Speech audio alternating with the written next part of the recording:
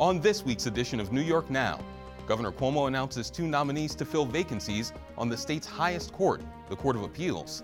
And there's an appetite for ethics reform in the legislature, but will there be any movement before session ends in less than 2 weeks? Zach Williams from City and State and Dave Lombardo from the Capitol Press Room are here to discuss.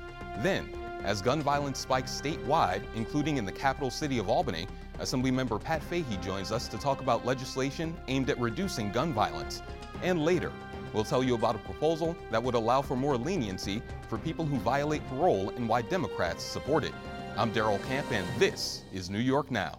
Today, the Senate majority will pass legislation. We will pass a law prohibiting it, and we will take them to court challenging it. Get another stand for New York. Welcome to this week's edition of New York Now. I'm Daryl Camp, in for Dan Clark. We now know who is going to be filling 2 seats on New York's highest court, the Court of Appeals. This week, Governor Andrew Cuomo announced his 2 picks for the court. Those are Nassau County District Attorney Madeleine Tsingis and Justice Anthony Cannataro, the administrative judge of the New York City Civil Court. Tsingis would be replacing Justice Leslie Stein, who's retiring next month, while Cannataro would be replacing Justice Paul Fineman, who died earlier this year. And at the same time, Cuomo said this week that the Joint Commission on Public Ethics, created by him, is in need of significant change. Here to talk about those stories are Zach Williams from the City and State magazine and Dave Lombardo from the Capitol Press Room. Thanks for being here. Thanks for having us. So Dave, I'm going to go to you first. What are people saying about these 2 appointees? Well, they're not saying much at all about Judge Anthony Cannataro, so we're just going to move past him and move to the highlight, which is Nassau County District Attorney Madeleine Tsingis. She is someone people know largely because of her role looking into Eric Schneiderman at the behest of Governor Andrew Cuomo, and we heard some real pushback against her from liberals in New York, especially the Criminal Defense Lawyers Association of New York State, who say right now someone like her with her background and her focus on putting people away as opposed to, say, restorative justice or more progressive criminal justice issues, she's not the right person. And, normally we see this process, the Senate confirmation of judges, as a real rubber stamp in New York. Maybe there's a little pushback against her, but, we'll have to see in the final 2 weeks of the legislative session. So I'm curious, Zach, do you think there's going to be pushback because the person who appointed these 2 appointees is in a lot of hot water right now? Time is running out. The state Senate only has until June 10th to approve this year. The key date is really August 2nd. If Tsingis gets appointed by that date and resigns as DA, that would trigger a special election to replace her by November. And it's always election time at City and State. Everyone's looking at State Senator Todd Kaminsky, who might be interested. A spokesperson for him didn't exactly say he ruled out a run. And I'm also curious, per Dave's comments, what the political left might put up if a special election is triggered, if all these dominoes fall in time to trigger that special election.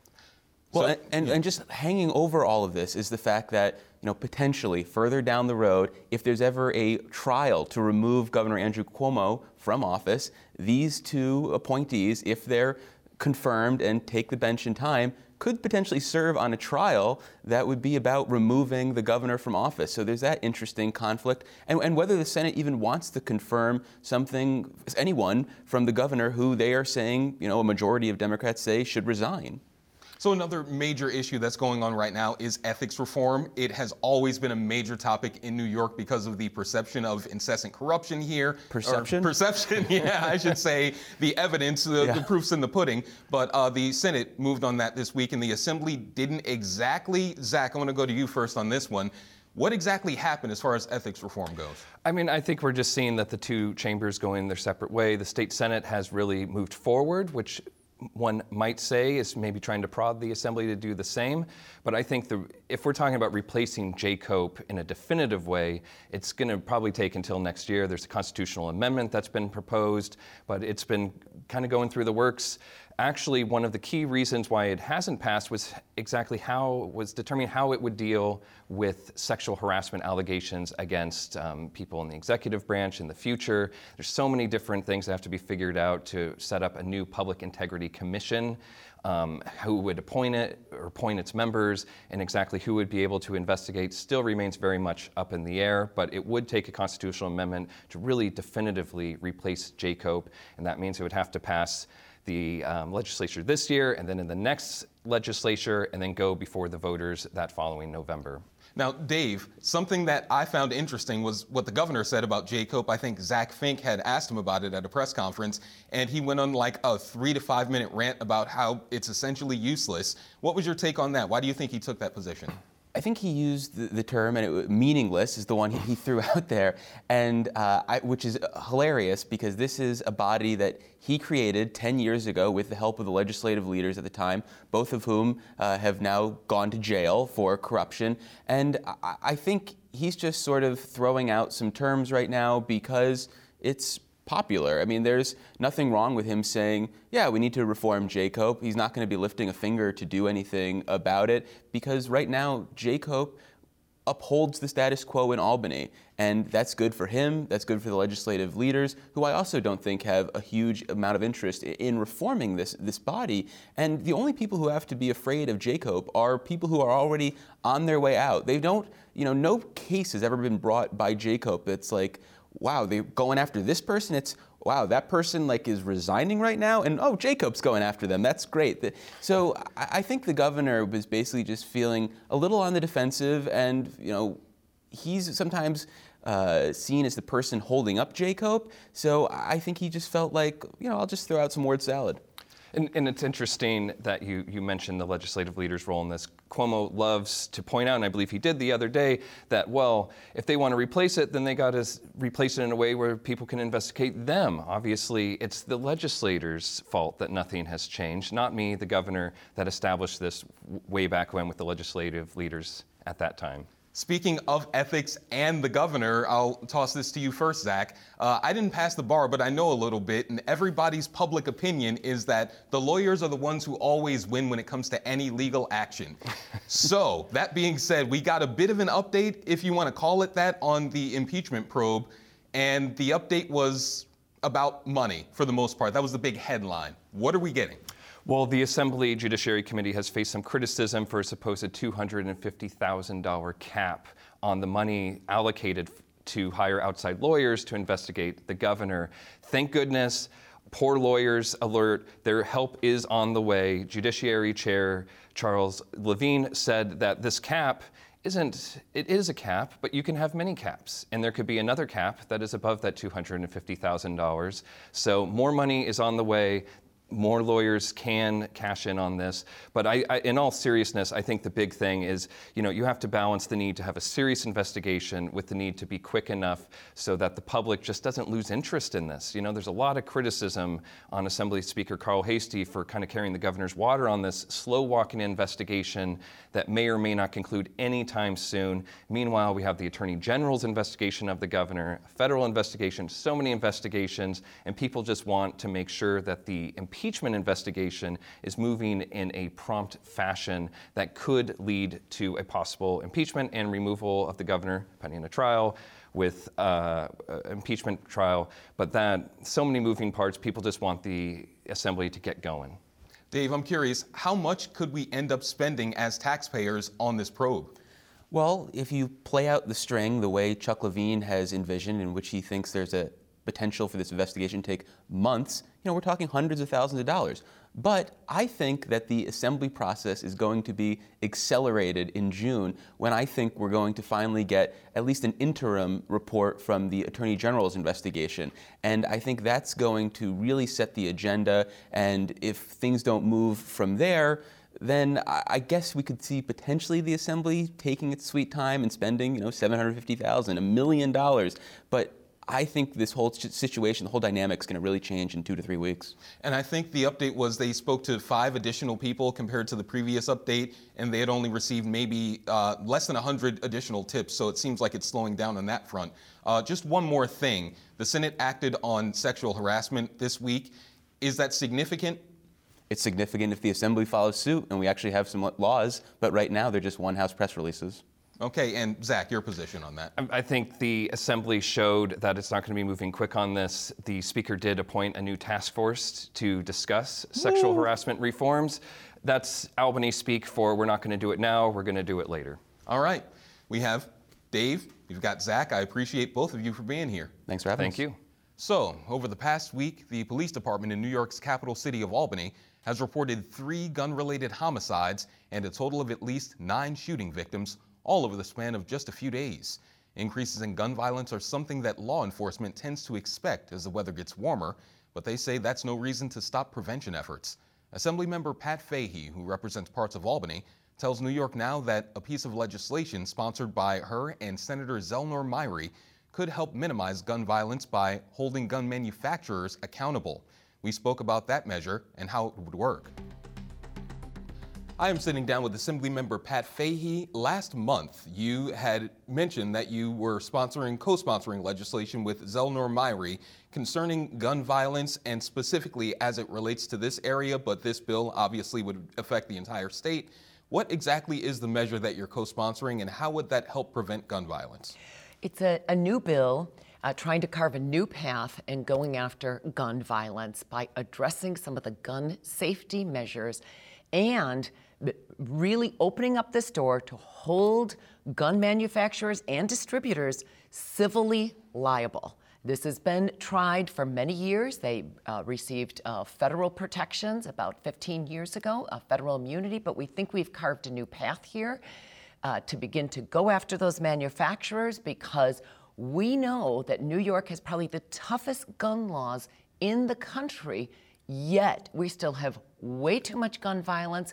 So we think if the manufacturers are held more accountable for better safety features, we can see the same kind of progress as we've seen with safety in cars, safety on phones, and security of access. If I took your phone today, I couldn't get into your phone. You couldn't get into mine without the proper thumbprint. Why not do the same for guns? So what exactly motivated this? Well, what motivates us has been a 30-year motivation for me. I support every appropriate gun owner we have many law-abiding gun owners, but we still have way too much gun violence, especially with handguns. And even though New York has the single strongest gun laws, gun protections in the country, we still have an iron pipeline coming right up I-95, especially from Virginia and other states that have looser gun laws. The last statistic I saw, 74% of gun crimes are still committed with guns coming in from out of state. Now, what does gun violence look like in the 109th district? Gun violence is everywhere. I personally live in Albany. I'm a proud Albany resident. My children went to the Albany Public Schools. And as you know, as most urban areas around the country, we have seen increased violence since COVID. When I say gun violence, I also mean gun suicides and domestic violence. When a gun is in the home, we know a woman is more, and there's domestic violence, a woman is much more likely to be killed in those incidences when a gun is that accessible. So it's not just gun violence that we may read about in the streets. This is gun violence in the home with domestic violence, suicide, and more. So specifically as it relates to this measure, front to back, how do you start litigation and how does that end? How long is that process? Can you just walk me through, if this were to pass, how a regular person would take advantage of this law? Well, this is it does not address the criminal piece, right? So let's say in the most recent case here in Troy, a horrific incident where a child was killed in a drive-by shooting. Paralyzed with a drive-by shooting. The perpetrator has not been found, but the gun has been found. In this case, even though there may not be a criminal case because the perpetrator hasn't been found, the fact that that gun did not have safety measures, the fact that it may have been originally owned or bought out of state and yet was readily accessible to anybody who acquired it, the gun manufacturer could be held liable for not having appropriate safety measures on that gun. And as you've seen with car safety seats, with cars, we know it's not just, well, reckless drivers in a car may be held accountable or drunk drivers may be held accountable. If a manufacturer has a faulty mechanism, faulty safety seats in there, faulty seat belts or airbags, they can be held accountable. It's a similar type of approach here. What exactly determines, though, the appropriate measures for a gun? Because it's different from a stroller or even a vehicle. Those things are not meant to be dangerous. Guns are weapons. So when you say common sense measures or some sort of accountability, what exactly is it that would take away the reckless nature of gun distribution? It could be a variety. That's a good point, and it could be a variety of measures. My favorite is the fact that on my phone, if I lost my phone tomorrow, somebody cannot access my phone. My phone is not a weapon, of course, but the fact that it has a thumbprint code on it, no one can access it. If we had the same with guns when they were coming up that iron pipeline or being sold at gun shows and end up here in New York, despite all the gun safety measures that we have, no one could use that unless the original owner transferred title and we knew who the title was. Just as you do with a car, you transfer title to get the keys to a car or get the access to a cell phone. It would be the same type of approach, but maybe it's a thumbprint. I do think that you are going to run into resistance from Republicans. That's kind of obvious, Yes. But they are in the minorities in both houses. You're a part of a supermajority right now, so functionally, when it comes to passing this, the only thing you really need to be concerned about is whether or not members of your party are going to resist this. Can you take the temperature of the Assembly right now as it relates to this measure? Well, kudos to the Speaker, kudos to the Assembly and the State Senate. Again, I'm so proud to be a part of a body that has been so aggressive on gun controls and gun safety. I'm the one that sponsored the bill a few years ago on bump stocks to make sure that they could not be manufactured, distributed, or sold. And I think New York has led the country in trying to address gun violence and increase gun safety. This is a new path forward trying to go after the manufacturers and distributors, because as aggressive as New York has been, we still have way too much violence. And as I'm coming to a close here, just on the devil's advocate side once again, do you think there's a mixed message coming from the legislature when you have something like this that is sort of a very original measure, we'll say?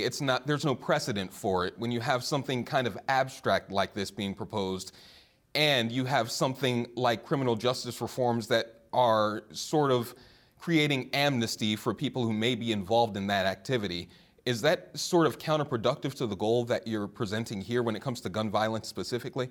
No, we actually think that this could be so far-reaching. I'm excited to work with Senator Myrie on this. He had the original bill, and I jumped on it to work with him. He's got it in the Senate. I have it in the Assembly. I think this could open a whole new path forward, because as much work has been done, we know there's always loopholes, so we have to be aggressive, right? There's also pending ghost gun legislation, because there's been so many inroads, and we have to just keep closing those. But we also know, regardless of how aggressive we have been, the manufacturers are not taking enough responsibility. We are trying to be respectful of legitimate gun rights, but we're saying more can be done on safety.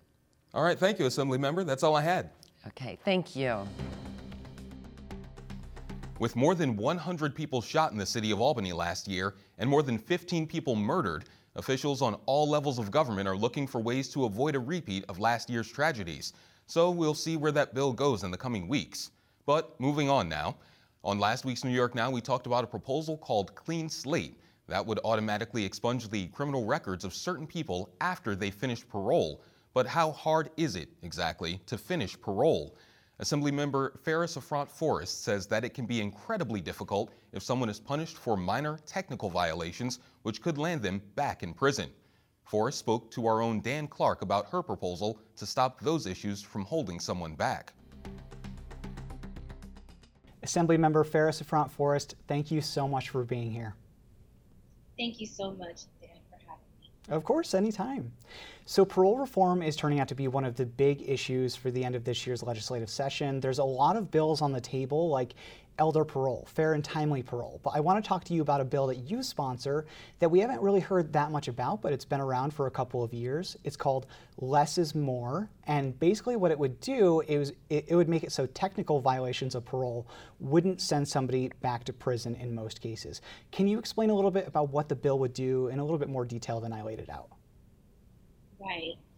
So this bill, Less is More, is really a bill that looks at the criminal justice system, looks at the incarceration system, and really tries to turn it upside down in a way where we're not penalizing people, but rather incentivizing. That's the root of the bill.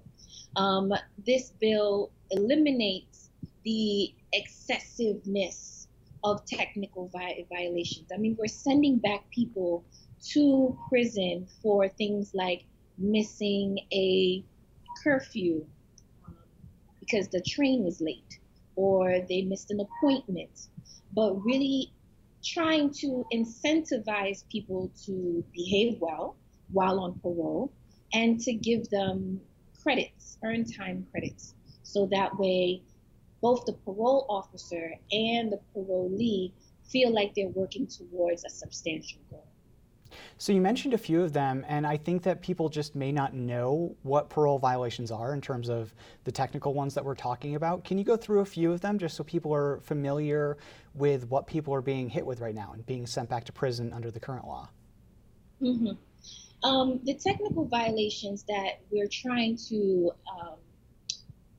eliminate the reasons why people would go back to prison for is violations such as showing up to a curfew, showing up late to an appointment with your parole officer, curfews, right? If you're out 30 minutes extra, you really be going back to jail for that. Also things like drinking alcohol, which is not a crime for you and I, but for a parolee, yes, that is a big deal. And there are other minor infractions that, you know, when you're looking at someone who had a 10, 5, 15-year bid, getting to somewhere on time could be a little bit more difficult than, let's just say, you and I. So that leads me to my next question, which is people, as I mentioned, just may not be familiar with why this is important and why people care about it.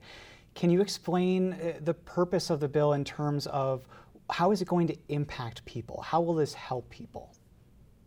Yes, Less is More is very impactful. Less is More would mean that we have an immediate impact on a population of 35,000 people who are currently on parole in New York. We would also have people back in their communities, helping out their families, working in jobs. And then also, when we look at the impact on the state, we're talking about $680 million spent shuttling parolees in and out of the prison system. That could be a county out in Long Island. That's like about $14 million. So when we talk about a bill like this, we're talking about a fiscally responsible bill, but then a restorative bill, a bill that really is about rehabilitation. I imagine that people that would be opposed to this bill would say something along the lines of, if somebody doesn't want to go back to prison, they just shouldn't commit these technical violations or any violation of parole. What would you say to them? I think that for someone who sees the criminal justice system as a punishment would say that, but when we take somebody into the criminal justice system, we're saying that there is hope for them, that they can have a second chance. And so when we build up a system where people are given second chances at being who we think that, you know, citizens that are upstanding, this bill does that. It says that we're going to give you a second chance and we're going to allow you to be human, and we're going to open up opportunities for you to learn and grow versus just penalize you with more time behind bars. So this is not a new bill. It's been floating around the legislature for a few years. What do you think needs to happen to get more of your colleagues on board and get it across the finish line by the end of this year's session? I think my colleagues really need to understand that this bill needs to happen right now. Right now, because we have 4 people who died at Rikers because of technical violations. That means that before they were even convicted or even a hearing about whether they committed a new crime, they died, right? But then also, this is how we keep money in our communities. We reinvest that money, that $680 million, to projects that we actually need. So by supporting this bill, you're actually supporting the very communities that you represent. All right, Assemblymember Ferris Affront-Forrest, thank you so much for being here. I appreciate it. Thank you so much, Dan. Parole reform is expected to be a top issue in the last few weeks of session, so that's just one of several bills we'll be keeping an eye on. And if something happens, don't forget that we have updates from the state capitol every day on our website. That's at nynow.org. But we have to leave it there. Thanks for watching this week's New York Now. Have a great week and be well.